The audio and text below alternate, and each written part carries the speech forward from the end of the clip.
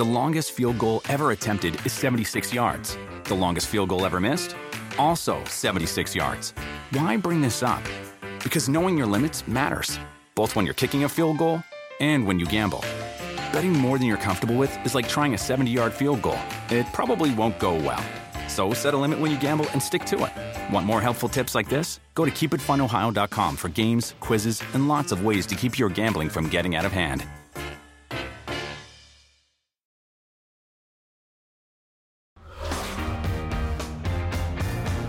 Tuesday edition of PFTOT, all the things that we couldn't fit into the time that we had for 2 hours of radio and TV. Chris Sims, Mike Florio here. And one thing that caught my eye, this LA Rams team, they have paid a lot of players. They have paid Aaron Donald. They've paid Todd Gurley. They probably regret that one. They paid Brandon Cooks.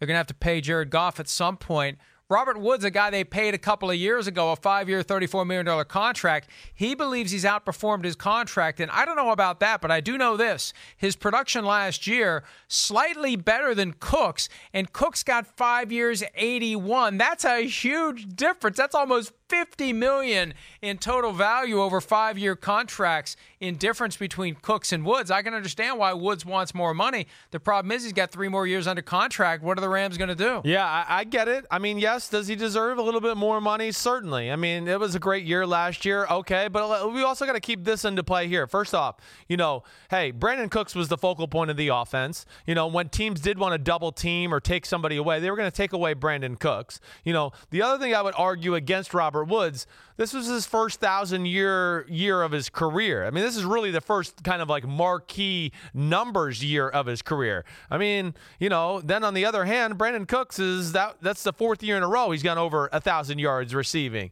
So I look at that. And then, Robert Woods 2 years ago in the 2017 season, Todd Gurley, Cooper Kupp, then Robert Woods was 3rd as far as receiving on the team. So it's 1 year. That's where I sometimes push back against the player to go, okay, wait, you're good and you have outperformed your contract to a degree, but you haven't done it year after year after year where you've outperformed it. It's been 1 year. I don't know if I can get behind him as far as demanding more money quite yet.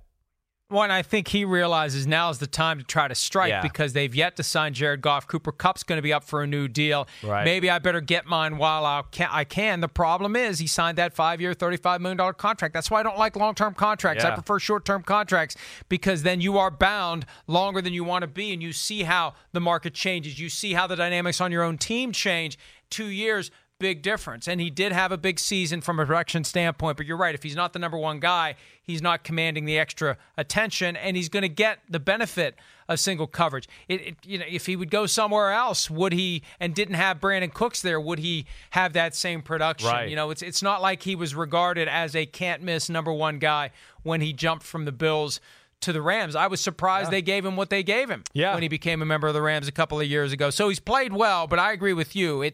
It's hard to make the argument that he needs more, but I can understand why he's trying to do it now because next year it may not be there for him. It may be, see you later, Robert Woods. Might be. Cooper Kupp is the new number 2 behind Brandon Cooks. Yeah, I think ultimately, that's what he probably does have to be scared about. I think ultimately, I don't know if Robert Woods is really ever a number 1 wide receiver. I think he's really just an awesome number 2 that way. But, have another good year for Robert Woods. And then, guys like me and you, I think we would totally back him to go, you know what, okay, 2,000-yard seasons in a row. There's a guy on the roster who's making more than double he is, and they're putting up the same type of production. I can get behind that and totally do it. But I think it's a little too early in that process.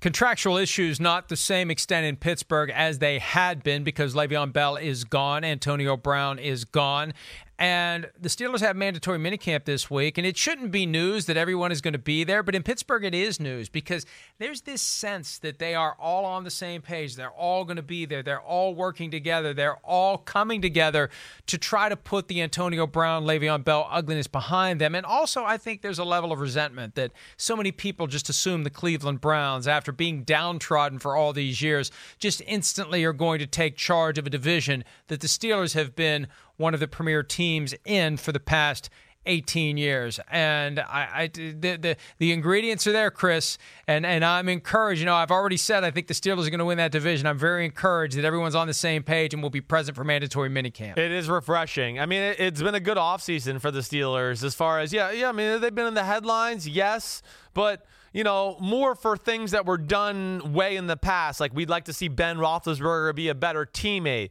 It was nothing like new and relevant to where we had to just constantly talk about them or the dysfunction of something that's going on with the team. I mean, when we did talk about him more times than not, it was because Antonio Brown, again, decided to take another shot at the Steelers, or somebody that used to play for the Steelers taking a shot at Ben Roethlisberger. It was a quiet offseason, though, just as far as the guys in that locker room, and I think that does bode well for the Pittsburgh Steelers. Less distractions. Yes, take that me against the world type of attitude, and more times than not, with that and maybe feeling like you've underperformed the last 2 years to the capabilities of your team, that can certainly put a real hot poker on everybody's butt in the organization. Well, especially when you have a head coach who, and we don't know with the Steelers because they don't fire anybody, and I think they pride themselves on this notion that they've only had 3 coaches since 1969. But I think Mike Tomlin's starting to feel it a little bit.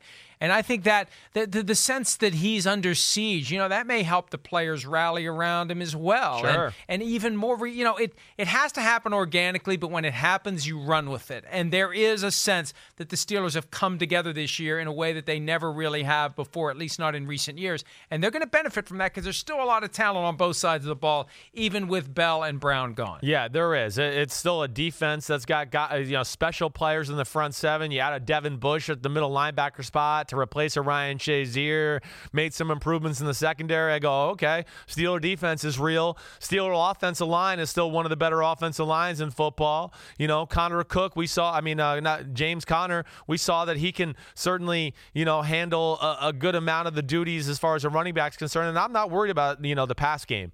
First of all, Ben Roethlisberger is fantastic, and the wide receivers are good enough, along with Vance McDonald at tight end, to go, I think this will all work in a good system, and Big Ben at quarterback still.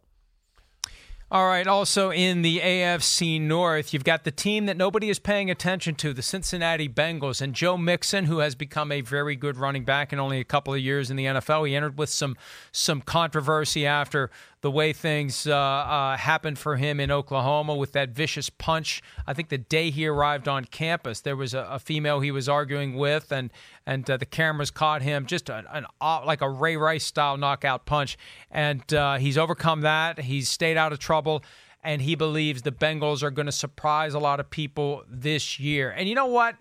I'm not ready to sign on to it. It won't shock me if it happens, because one of the key ingredients in being a team that can maybe surprise people is being overlooked, being a team that you get a chip on your shoulder about that. Guys start working harder, and also they don't have the burden of the extra pressure that comes from being a darling like the Browns do. It's right. You can get your guys amply pissed off, and also they don't get swollen heads until they start winning football games. And it won't surprise me if the Bengals are better than we expect them to be, just because we have no expectations for the Bengals this year. You're right, but I think they're on that short list of teams that I would have at least written down in a corner in a notebook somewhere to go, ooh, watch out, these could be the surprise teams of football. I know you and I both like the Jets and Bills along that lines. I think the Jacksonville Jaguars would be a team where I'd go watch out for them this year. And the Cincinnati Bengals. But that won't be a surprise if that happens. I know, but some people, I have friends ask me, who should I watch out for this year? And I go, well, I'd watch out for Jacksonville.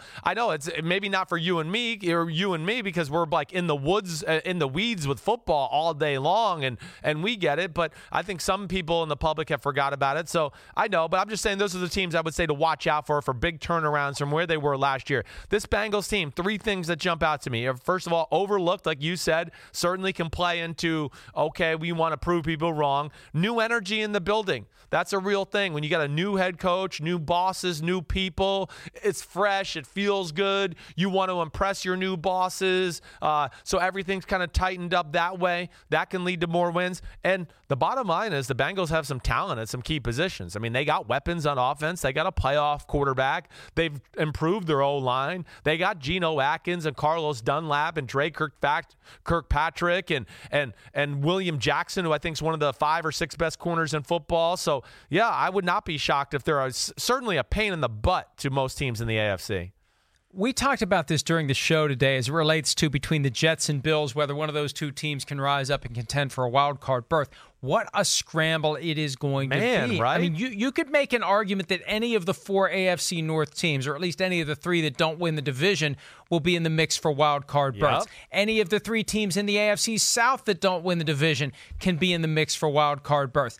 AFC West, between the Broncos and the Raiders, I feel like one of them is not going to be as bad as they were last year. Right. You throw them in with the Raiders, or the Chargers, and the Chiefs. It's not enough playoff spots to go around. They're talking about expanding the playoff field. Maybe they should, right? Maybe it should go to 16 teams or at least 14 teams, because there's a lot of good teams out there that aren't going to make it to the playoffs. Yeah, well, I mean, there are a lot of good teams out there that aren't going to make it to the playoffs as of June. What is this today's date? June 11th. So, and I know we're excited about a lot of teams, outlook and what it looks like on paper. But, yeah, we got to see what it looks like. But you're right. It seems like the AFC, at the very least, has unbelievable quarterback play. That's where I look at the AFC. Young quarterbacks, old quarterbacks, they got it all. And, yeah, I mean, we didn't even go into the AFC East with, like, the Bills and Josh Allen and Sam Darnold. Okay, those are 2 guys we could go. They explode onto the scene this year. All of a sudden, those teams are back in the playoff conversation. So, should be a fun year. I think we all know who the lead dog is in the house in New England.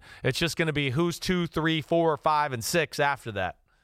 But you're right. Here's what happens. And the biggest factor is injury. We don't know who. We don't know when. We don't know how long they're going to be out. We don't know how the replacement's going to do. But injuries will dramatically alter the fortunes of some of these teams that we look at right now as being good teams. Right. And by Halloween was like, yeah, forget it. That team isn't. Yeah. So it works itself out. And I've said this recently. If every team had Bill Belichick and Tom Brady and the rest of the Patriots roster, there would still be a team that's 12-4 and a team that's 4-12, because the bounce of the ball is going to determine a lot of the outcomes of these games. Injuries, luck, bad calls. Right. That's Momentum, how sometimes good teams separate from bad teams. Yep. And it can still be a good team at 6-10, but your record says you're a bad team. So I don't care how good you think you are. Right. The Eagles still think Deshaun Jackson is very good. They brought him back after a 5-year absence, and he won't just be running the 9 routes and catching the passes from Carson Wentz. Back into the return game for Deshaun Jackson. And boy, that makes sense. One of the most electrifying moments.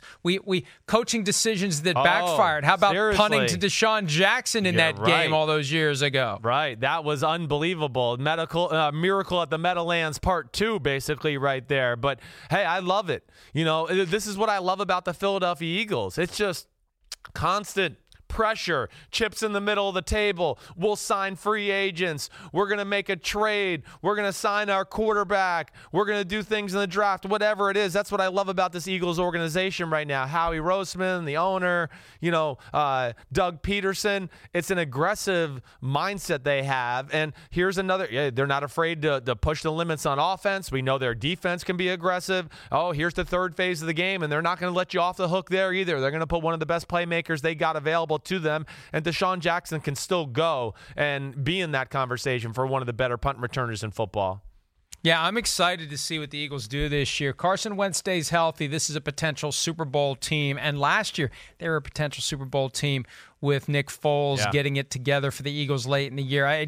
The start of the season was so weird with Wentz still being injured, and they kind of got away from the things they did in 2017, but they pulled it together near the end. And if they get the benefit of the full offseason with Wentz and he stays healthy and Deshaun Jackson can get back to what he was when he was with the Eagles before, it could be a very, very special year for the Philadelphia Eagles. All right, one more topic before we go, and look, this is a serious subject, but it's something we need to address, because Kellen Winslow, once upon a time, was one of the highest profile players in the NFL. Kellen Winslow II, the son of the Hall of Famer, 6th overall pick in the draft in 2004 by the Cleveland Browns. He had his knee wrecked when he was out riding a motorcycle and doing tricks. He was doing the front end wheelie, the endo, and he wrecked, and his knee was shot, and he still found a way to keep playing in the NFL with no cartilage of any kind in that knee that got destroyed and caused him to miss all of the 2005 season. Winslow facing serious charges in San Diego. A jury has been deliberating 12 counts against him, 5 different alleged victims, 3 counts of rape. And as of now, the jury has reached a verdict on 4 counts, including 1 rape count. The jury is deadlocked as to 8 other counts involving 2 other rape claims, and they will try one last time on Tuesday to get this resolved before the judge declares a hung jury as to the 8 remaining counts. Now, Winslow already looking at 15 years to life. Dan Wetzel of Yahoo points out, as a practical matter, it's 8 or 9 years before he'd be released. If he gets convicted on these other rape counts, he's got a much bigger problem. But, Chris, here's the thing that amazes me. Yeah. From a legal standpoint. I mean, think about this. This jury already has concluded that he's a rapist. Yes. And the fact that they're struggling to find him guilty of rape in the other 2 cases, that tells me that they are holding the prosecution accountable for what evidence they put in, how credible the witnesses are, because they've already labeled the guy a rapist, so they know he's capable of rape, but they're still reluctant to convict him on these other counts because of the quality of the testimony. One of the incidents happened in 2003. One of the alleged victims of Jane Doe number 1 was not a very compelling witness on cross-examination. Right. I remember that. And the jury's just, it would have been very easy for the jury to say, well, we think he did it as to this one. We believe it as to all of them, and he's going away for all of these counts, and they're not doing that. And it may very well be that the prosecutor has to decide, do we retry him on these 8 other counts or just take the victories that we've gotten and move on? Yeah, I mean, it's fascinating as far as where it goes. I mean, it's troubling. I don't even know what to say about it. As a guy that I know as a pure football player, I had extremely high hopes for. I mean, coming out of Miami, right? Sandwiched in between Jeremy Shockey and Greg Olsen at the tight end position. Seemed like he loved football. Okay, yep, seemed like a little bit of a knucklehead off the field early on in his career with the motorcycle stuff and some, animated interviews, but man, the things I've heard over the last few years and some of the things he's been caught doing, accused of doing, God, it's a shame. And it's hard to believe because the father, Kellen Winslow, couldn't be a nicer man in my experiences with him. Even in college football, he announced some of my football games that way. Always thought he was so pleasant, the way he talked, and of course was a great player. But man, it seems like Kellen Winslow, the third here, has got some real issues going on. Kellen Winslow the second played for the Browns, Buccaneers, Patriots, Jets, played up until 2013. And just, he's had a string of off-field incidents. This is by far the most troubling. Forcible rape of a 58-year-old homeless woman. And as it relates to Jane Doe number 1, another woman who was homeless or close to it, who was out hitchhiking that day. The problem is when you prey upon people who don't communicate well, who aren't part of normal society, and they have to come in and they have to testify under oath, they may not be as good as someone who is a professional, who is used to communicating and presents well. And I think that may be a problem here. And that's what makes it even more heinous, that he preys on people who ultimately won't be good witnesses, maybe won't call the cops, won't do anything about it. And we know that he's guilty as to raping at least one homeless woman aged 58. We'll see what happens with the other 2 pending rape counts as the jury goes forward. A troubling situation. And look, the NFL is a very broad cross-section of individuals, and statistically, with all the numbers of guys you have over the years, there will be people at every end of the spectrum, and it's just a shame that this happened, but it's good that he's being brought to justice, and we'll see if the jury can resolve these other counts or whether or not there'll be a hung jury and possibly a retrial on those remaining counts. Right, that does it for this Tuesday edition of PFT OT. We'll be back again on Wednesday. Chris, when's the next Unbuttoned podcast? Oh, we got it coming today. We're going to talk about my quarterback rankings. We got a few other lists we're going to talk about, so that'll be out by this afternoon at some point. Will there be an appearance by Dad? He's supposed to be. I'm waiting for my text response from him. I texted him right before we started PFT OT to remind him. So he should be. He's a Tuesday staple. He should be on there. Well, I look forward to that. He was great when he was on with us last week. Looking forward to having him on with us again. If you're looking forward to hearing more from Phil Simms, you'll hear him later today on the Chris Simms Unbuttoned podcast. PFT PM coming later today unless I choose to wait until tomorrow. I reserve the right to choose between today and tomorrow. Or maybe I won't do either day, or maybe I'll do both days. There's only one way to find out. It is compensatory, compulsory, and mandatory. I've made a Chris Sims word. It's compensatory that we return tomorrow. Compensatory edition of PFT Live. We've been going for 3.5 hours, man. I got nothing left. Yes. But we'll be back again at it tomorrow. Chris, great job today. Thank you for leaving Malcolm Butler on the board for me with the draft. I was very grateful to you for that boneheaded decision. I won the draft, and we'll see what people think about it on Twitter and Instagram. But I have a feeling that you had it yesterday. I'll give you that one. Yeah. I got it today. Okay, all right, have a great day. No problem. See you. See everybody tomorrow.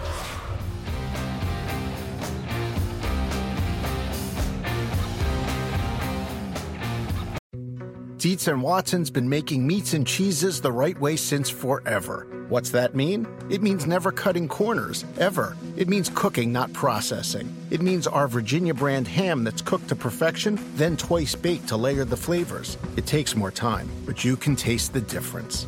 We come to work every day to do it the right way, even if it's the hard way. Because if it's not right for us, it's not right for you. Dietz & Watson, it's a family thing since 1939. The longest field goal ever attempted is 76 yards. The longest field goal ever missed? Also 76 yards. Why bring this up? Because knowing your limits matters, both when you're kicking a field goal and when you gamble. Betting more than you're comfortable with is like trying a 70-yard field goal. It probably won't go well. So set a limit when you gamble and stick to it. Want more helpful tips like this? Go to keepitfunohio.com for games, quizzes, and lots of ways to keep your gambling from getting out of hand.